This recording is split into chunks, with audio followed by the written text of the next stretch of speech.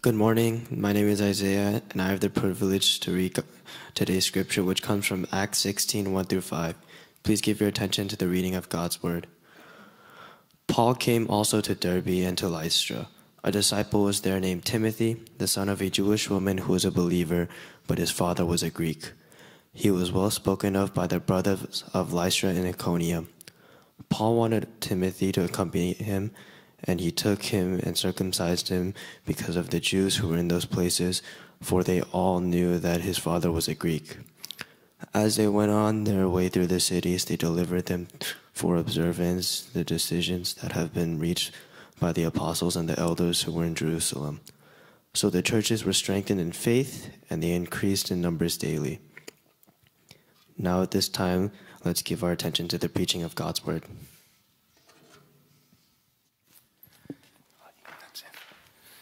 Thank you, Isaiah. Yeah, let's encourage Isaiah. He did a great job. It's awesome seeing our youth students come up here and just be active participants of our worship service. I'm Dan, I'm one of the pastors here. It's my privilege to share God's word with us. We're still on our Acts series, as you can see. The title of this sermon is Passing the Faith to Our Kids. Parenting is hard. I'm not a parent, so how do I know this? It's because this is what I know about parenting. Parenting is one sinner trying to raise another sinner in a sinful world. And that sounds pretty tough. And so I don't need a parent to know that parenting is hard. And what are we trying to raise our children to be? Well, if you're not a follower of Christ, you can raise your children however you want. The goal could be academic or athletic achievement. It could be financial success and stability. However, if you are a follower of Christ, then Scripture actually teaches us how we are to raise our kids and what the main goal is for our children. The main goal is this, that we want our kids to know and follow Jesus.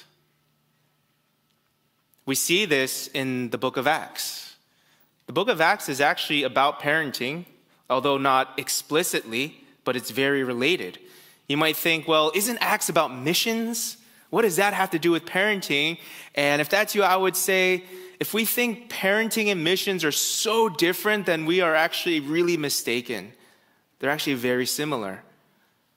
The Great Commission is to go and make disciples of all nations. In other words, to reach people with the gospel, to preach to them that they are sinners in need of saving, that there is a holy God, and the only way to have a saving, right relationship with Him is by repenting, acknowledging I am a sinner, placing my full trust in Jesus, that He lived a perfect life. He died on the cross for sins, took the wrath of God and the punishment that we deserve, and rose from the dead. And we become children of God, and we have everlasting hope. Everyone needs to hear that, including our children, because our children, they are not born believers. Our children are not born knowing who Jesus is, just like how people across the world are not born knowing who Jesus is, which is why we send missionaries across the world. But we're called to make disciples everywhere, beginning in our homes. And so the parents' primary responsibility, you could say, they are missionaries to their children.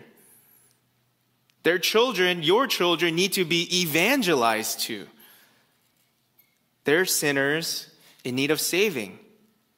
The first point, parents, you are primarily responsible to help your children know and follow Jesus, because as believers, you'll agree with me on this. What good is it if we help our children gain the world, but they lose their souls? What we primarily want for our children is for them to find the living hope and the peace and the joy, forgiveness and grace, the security that only comes in Christ Jesus. Acts chapter 16, what Isaiah just read, it's the first example of a second-generation believer.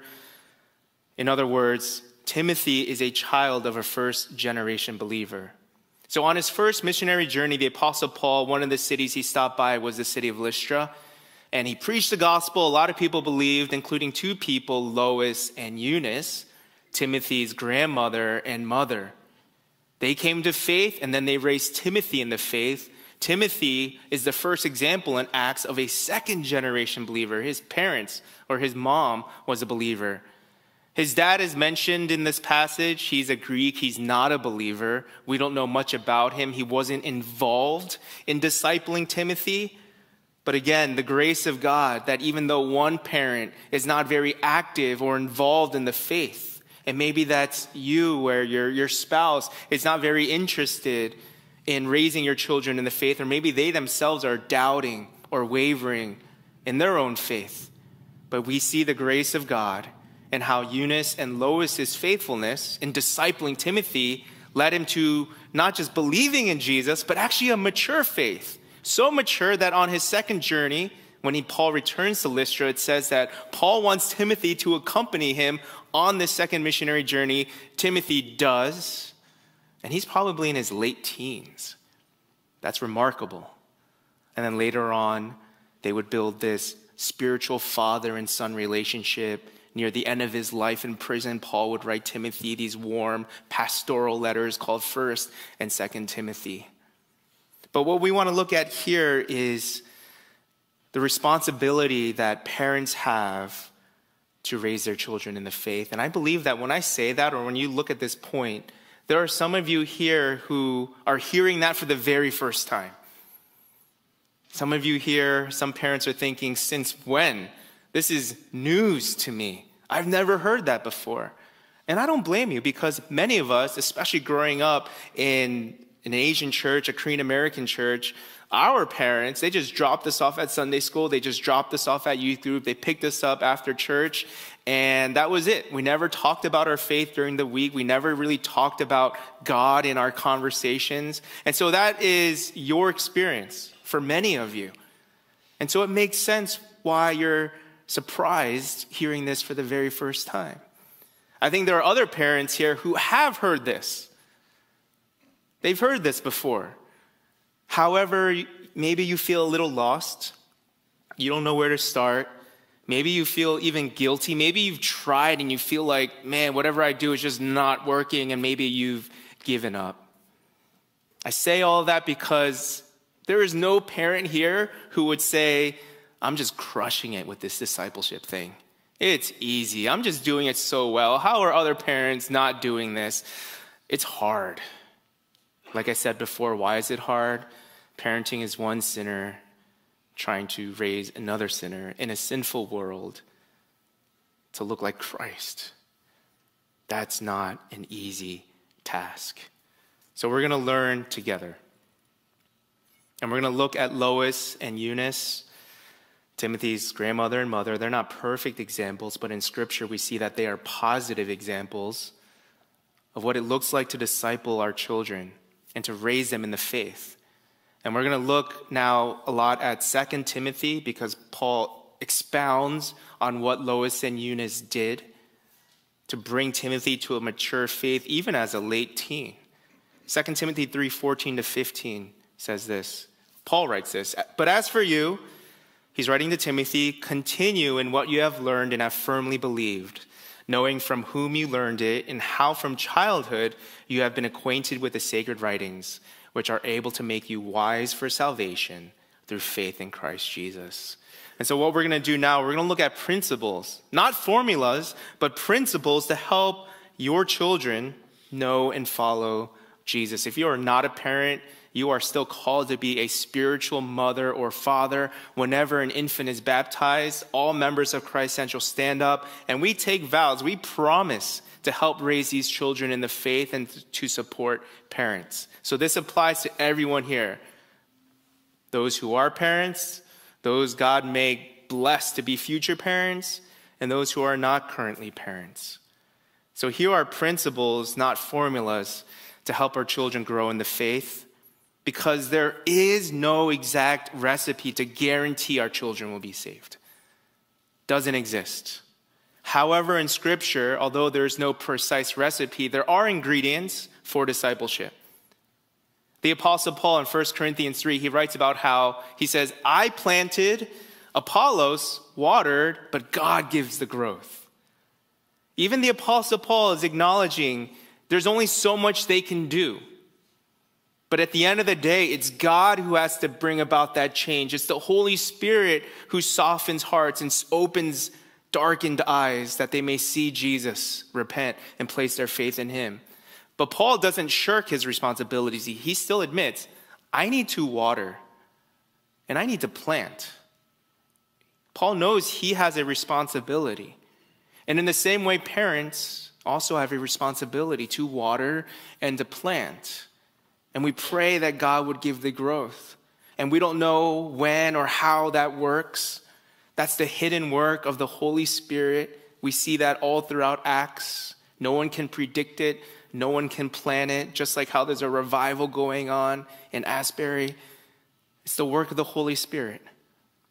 But we plant and we water, and so that's what we're going to focus on. What does this planting and watering look like? In preparation for this sermon, because I am not a parent, I read a bunch of books, read a bunch of blogs, listened to different podcasts. And it's good hearing from the experts. They're very helpful.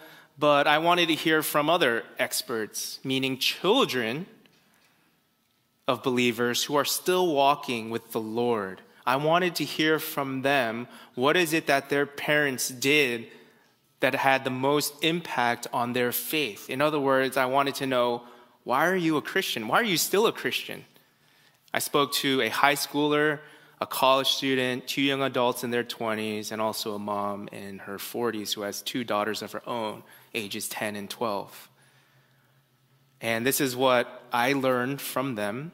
And a lot of it does align with what I read from the experts as well. But I wanted to share what I learned from them, from their perspective. I think it's important to hear from them what really mattered. And we're going to learn these things from Scripture as well. First is this, starting early, from childhood. 2 Timothy 3:15. And how from childhood you have been acquainted with the sacred writings. So the first thing is to start early. Some parents may say, what's the point? They're just so young. They don't understand anything. To that I would push back a little and say, we don't know the hidden work of the Holy Spirit and what God is capable of and what he is doing in their little hearts and minds. The seeds that are sown and being watered, you just don't know. Don't presume that being a Christian is purely just intellectual and requires this deep comprehension of the truths. Yes, they need to know the truths, but the Holy Spirit is capable of doing so much. Start early. And I would say start early, not just for the sake of the kids, but actually for you as parents. Because if you think, oh, maybe we'll start a few years later, if it's not a routine or habit earlier on for you as parents, it might get harder for you to start later on, you and your spouse. So start early for the sake of your children and for your own sake. And next, we want our discipleship to be Bible-based. It's all about, what does God say? 2 Timothy 3:15, again it says, and how from childhood you have been acquainted with the sacred writings, which are able to make you wise for salvation through faith in Christ Jesus. Their discipleship, Lois and Eunice, was based on the Word of God. This is so important. And then the following verses, Paul says in chapter 3, 16-17, all Scripture is breathed out by God, profitable for teaching, for reproof, for correction, for training in righteousness, that the man of God may be complete, equipped for every good work.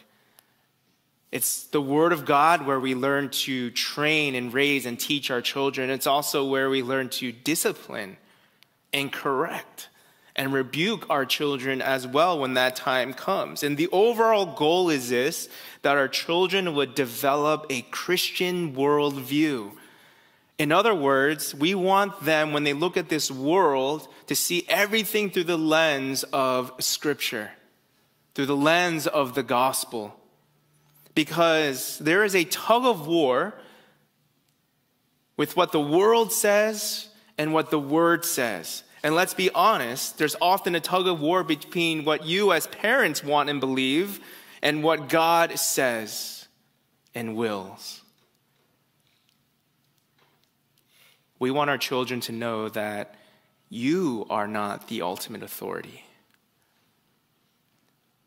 that God is. And that if you as parents say anything that is contrary to what God says, you would hope and pray that your children would listen to God before you. That is the goal. And this is a struggle for a lot of parents. And so what does it mean to be Bible-based? It's not just teaching the Bible, but it means you as parents have to do this: to surrender to the authority of Scripture. You first have to say, God is the authority of my life. What God says is the final say. What he says about marriage, what he says about parenting, what he says about discipleship and following Jesus, what he says about these values or those topics, God has the final say. Because if you as parents are the final and ultimate authority in your child's life, then you're going to raise your children to be disciples of you rather than disciples of Jesus. You're going to raise them to be little versions of you rather than followers of Christ.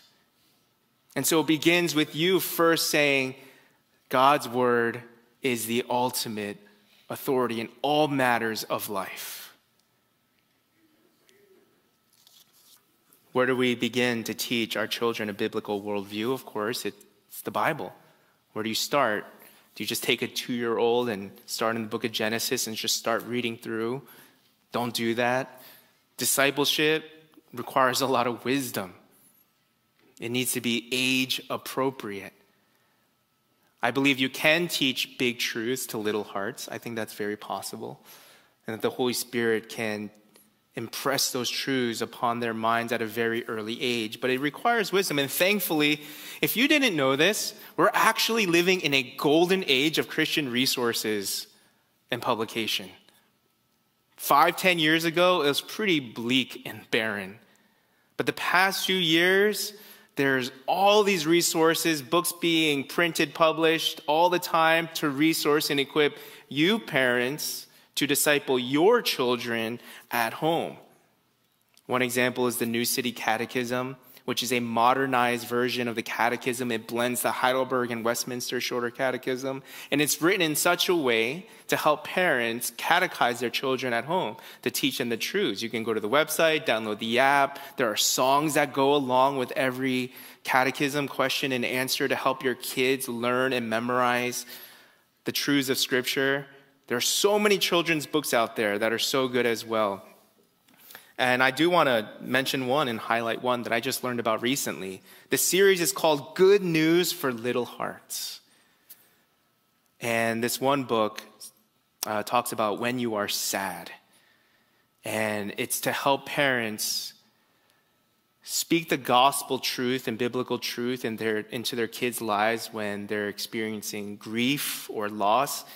The series is actually based on the CCEF biblical counseling model. And so it's actually taking parents by the hand and basically teaching them how to be a biblical counselor to their children. You can see the cover of the book on the screen. I believe we have that. And this book is about a boy, Henry, a porcupine, who lost his pet ladybug. I know that sounds very childish, and that is the idea, but the truths in here are actually really good. And it's about helping your kids with sadness. I want to read this one excerpt here. We hate to see our children sad, but we also know there are many griefs to come. So now is a rich opportunity to help our children grow in the midst of sorrow. Many of us wish we had the same opportunity when we were younger to learn about how Jesus helps us in our sadness. Henry has experienced loss. In this story, he lost a pet ladybug, but the loss could be a friendship, a friend, a relative, a precious toy, or even a blanket that has been a lifelong comfort. Grief and sadness are our natural response to losing something important to us. Here are some truths in the Bible to share as you talk with your child about loss, and it goes on about all these good biblical truths and how God doesn't minimize our loss and grief, how the gospel speaks into our loss and grief. And honestly, I think this book would be so good for you as adults and parents. Many of us grew up in families where we didn't talk about our feelings or emotions. We never really learned how to process our losses and our griefs. And I bet if you read this book just on your own as an adult, it would minister to your own soul. And as you learn how to share feelings and God's word with your children as it speaks into loss and grief as well. And there are other titles in this series: when you are stressed, when you are angry, when you want to fit in, when you fail. And so there are so many resources, and this spring our education staff and leaders, they're going to compile a list and put it in one place on our website and email it out to the parents as well, because we as a church want to come alongside you, support you, and resource you as partners to help disciple your children beginning at home. And what it looks like to form a biblical worldview for our children, again, it's age appropriate, and that's going to change as your kids get older. This one author says that you go from training your kids to coaching your kids. And that transition takes place usually in high school, where you're not so hands-on as you used to be, but now you're more of a coach on a sideline. And now you're chatting with them between quarters, only during timeouts. You're not as present as you would like to be, and you can't make every decision for them. I think a really good example of this is, to use a football illustration, Super Bowl was not too long ago. Peyton Manning was one of the greatest quarterbacks to ever play the game in the NFL. If you know nothing about football, that's okay. But what made him great is usually the coach tells the quarterback what play to run, and then the quarterback tells all the other teammates in the huddle, and then they just go run the play. But what made Peyton Manning extraordinary and pretty famous is that he would often change the play the last second, and that's called an audible. And you might think that would drive the coach crazy because the coach told him what to do, and he's always changing the play, but he had great success doing that. And in fact, it didn't drive the coach crazy. Because Peyton Manning had this ability to, when he's standing there, to read the defense, to see their schemes, to see what they're up to. And in that last second, he would change the play. And it worked out a lot of the time. And that's kind of the goal of parenting, that we can't call every play for our children when it comes to every little area of their life. What we want to teach them is, number one, the playbook. Every play that Peyton Manning called and changed was still in the playbook. And secondly, we want to teach our children how to read the defense, read the world, how to interpret the news, how to navigate social media, dating, finances. And we want to give them the tools to do that. They may not do what you tell them to do, but the confidence and the hope is that they're still calling plays within Scripture, that their goal is to glorify God, and that's what they're trying to do. Every audible Peyton Manning called, it didn't work out the way that he wanted to, but that's okay. And there was a lot of trust, and he did eventually have so much success in that regard. So it's based on the Word. Next, real life. Teaching moments are everywhere and unexpected. Deuteronomy 6 says this: "You shall love the Lord your God with all your heart, all your soul, all your might. And these words I command you today shall be on your heart. You shall teach them diligently to your children, and shall talk to them when you sit in your house, and you walk by the way, when you lie down, and when you rise." In other words, discipleship does not take place in a classroom. Discipleship does not take place on Sundays for an hour in Sunday school or in youth group. Discipleship takes place during the week, in the conversations, in the unexpected moments. There are so many teaching moments, and a lot that you're not going to plan for. The mom I talked to shared how one day when she picked up her 10-year-old daughter from school, the first thing her daughter said was, "My friend said that she's gender fluid." Unexpected moment. In that moment, the mom had to realize, okay, this is the time we're going to talk about this. How to graciously and lovingly talk about this, but also be firm about what God teaches in Scripture. There's so many teaching moments. It could be something that you watch in a movie or a TV show, a lyric you hear on Spotify when you're in the car, a commercial you watch, something they've heard or learned in school. Biblical worldview, it's not formed overnight. It's the summation of thousands of little conversations that you have on a daily basis, not in the classroom alone. Next, modeling is so important. Showing what a sincere and active faith looks like. 2 Timothy 1:5. I am reminded of your sincere faith, a faith that dwelt first in your grandmother Lois and your mother Eunice, and now, I am sure, dwells in you as well. That word sincere means not pretend, not fake. But as for you, continue in what you have learned and have firmly believed, knowing from whom you learned it. Paul is emphasizing it's not just what you learned. Lois and Eunice taught the correct truths, but from whom you learned it, their example, how they lived their life. Paul says they had a sincere faith. Timothy knew it was not pretend, that his mother and grandmother were not acting like they were followers of Jesus. They were actually followers of Jesus. And again, the high schooler, the college student, the two young adults that I spoke to, this would probably be the thing they emphasized the most, was how their parents were not perfect, but modeled for them what it meant to have a sincere faith. A sincere faith is not perfection. A sincere faith means, yeah, I know my parents are sinners. That was very evident to them. But they know their parents look to God's grace. They know their parents know the gospel. They know their parents say sorry and ask for forgiveness. It was modeled before their eyes. How do we model this? There's a few things I learned from them, and I'm going to share what I learned from them.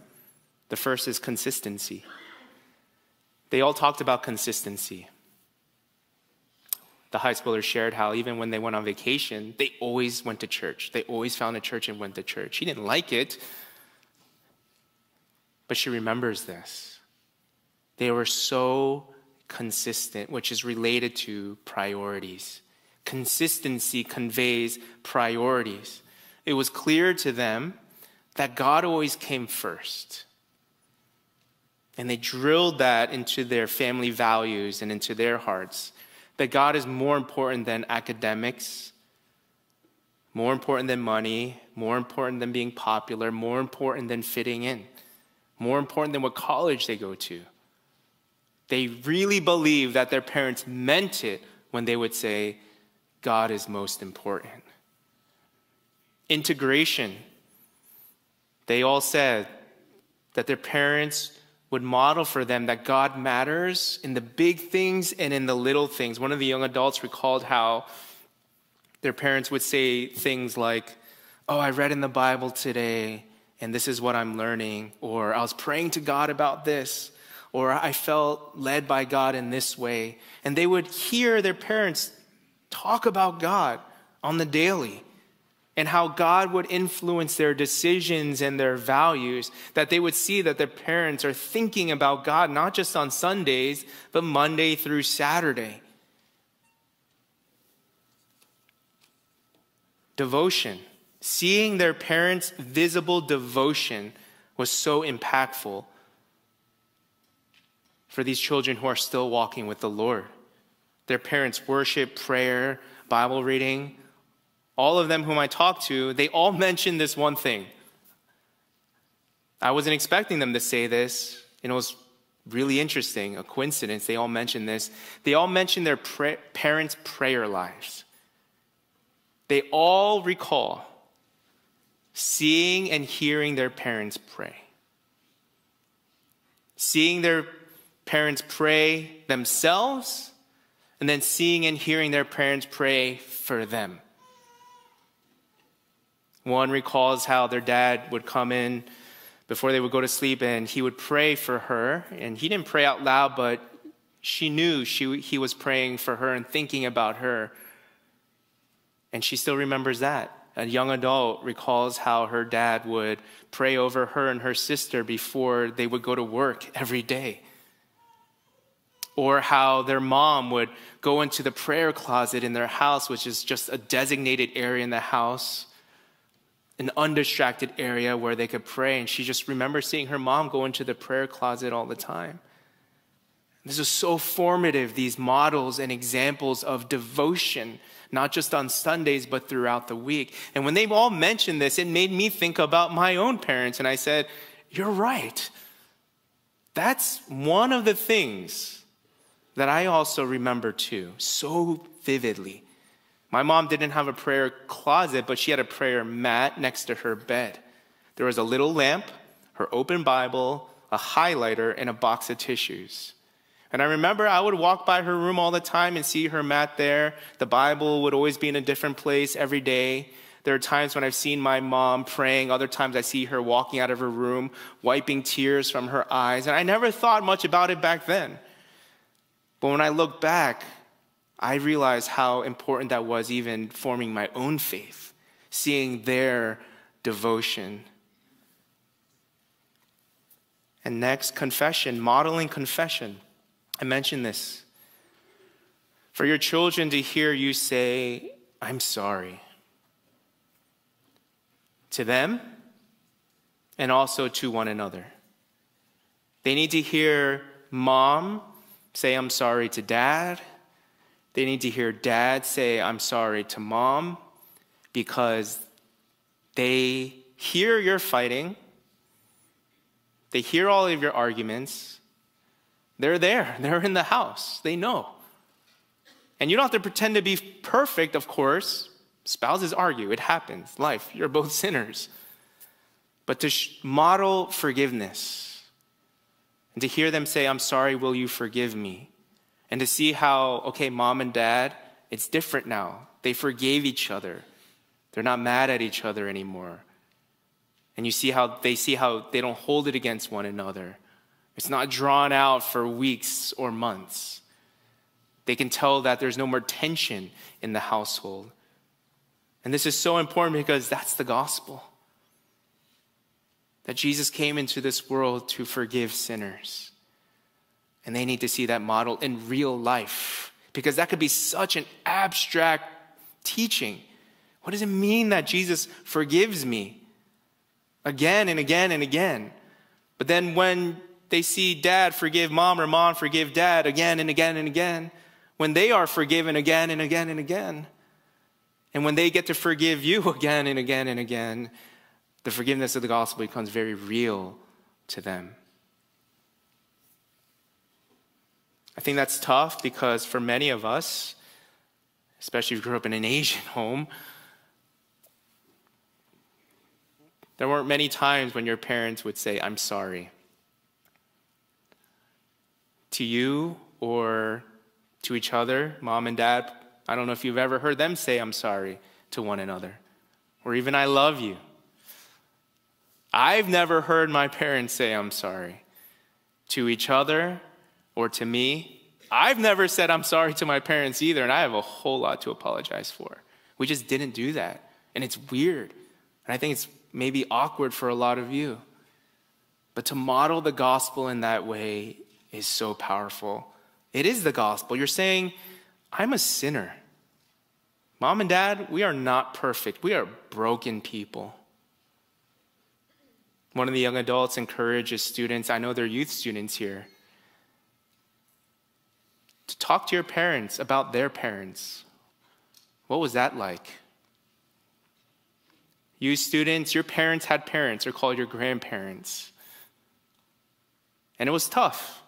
Just like it's tough for you at home. Your parents used to be teenagers too, and it was tough. There's probably a lot of hurt, maybe trauma through the upbringing. A lot of things they're still processing and working through. Your parents need a lot of grace. They're not perfect. I encourage you to pray for your parents. Extend grace to them. Forgive them. Even at times when they don't say, I'm sorry.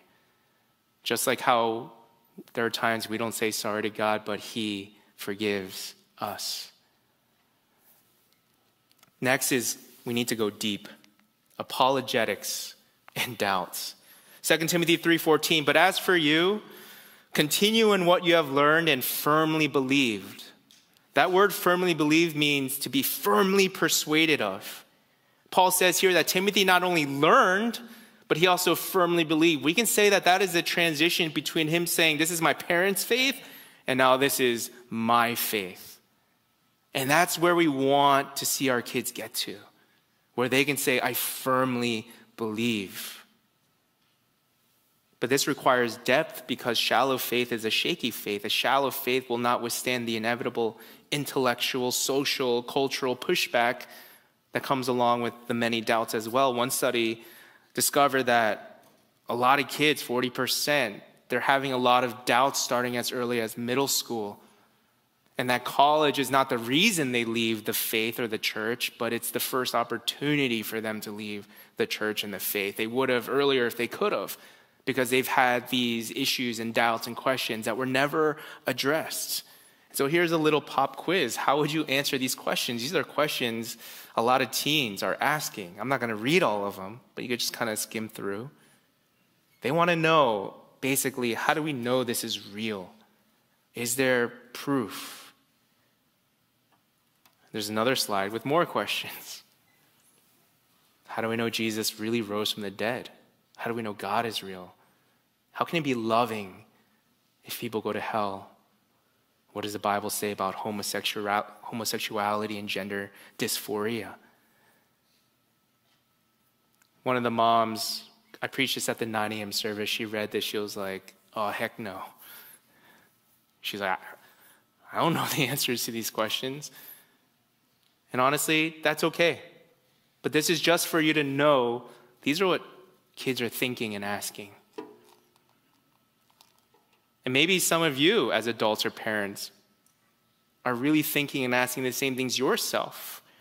Maybe you have your own doubts that you're working through. Maybe your faith is feeling a little shaky. And so the idea is that together as a church, we want to equip you. These are things we believe every believer should have answers to. And so it's not to stress you out, but to inform you where we need to start and grow together. Lastly, church. If there's one thing you do, maybe everything else you're like, oh man, it's hard. It's too late. You don't know where to start. If there's one thing you do, just be faithful in coming out every Sunday. Be faithful.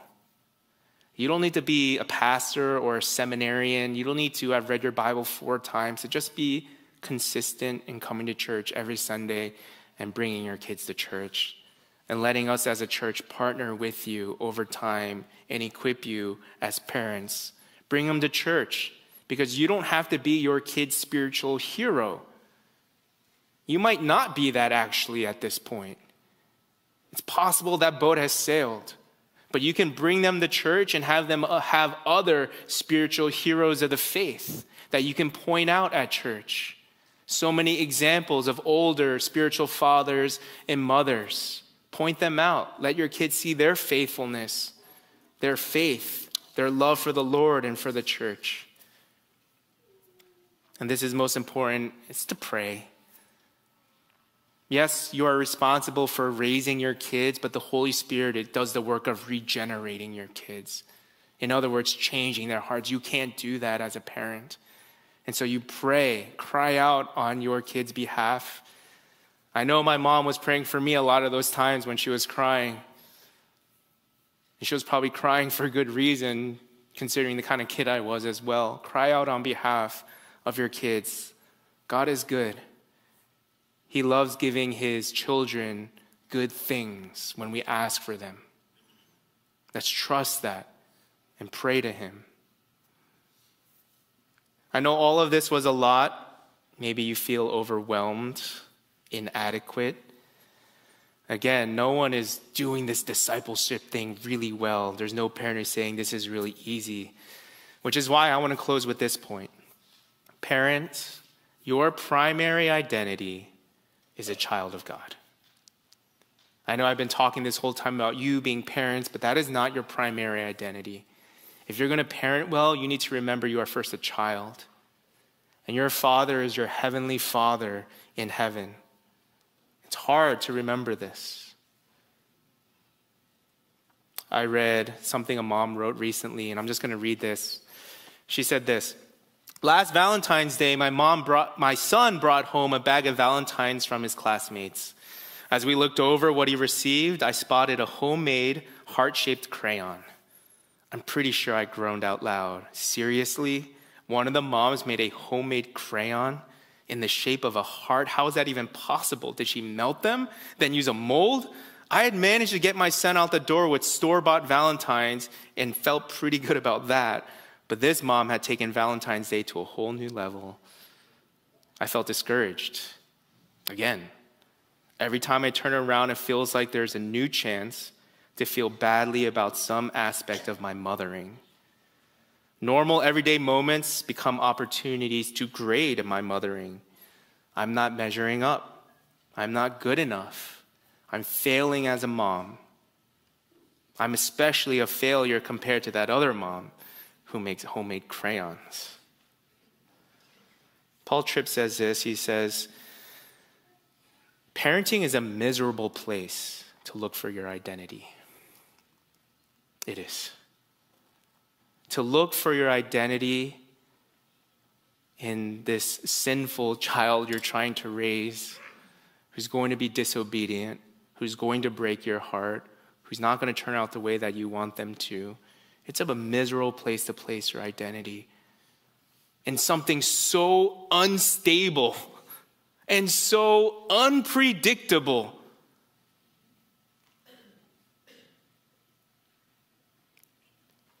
Of course, if that's where we place our identity, we're going to feel like a hot mess. We're going to feel like a failure. Parents, your primary identity is in being a child of God. Your heavenly Father knows parenting is hard. How does he know that? Because he parents you and your heart. But he loves you. He knows parenting is hard because you're a sinner trying to raise another sinner in this sinful world, which is why your heavenly Father knows you need a sinless Savior, and he gave that to you. And it's through Christ that you are a child of God, beloved, cherished, adored.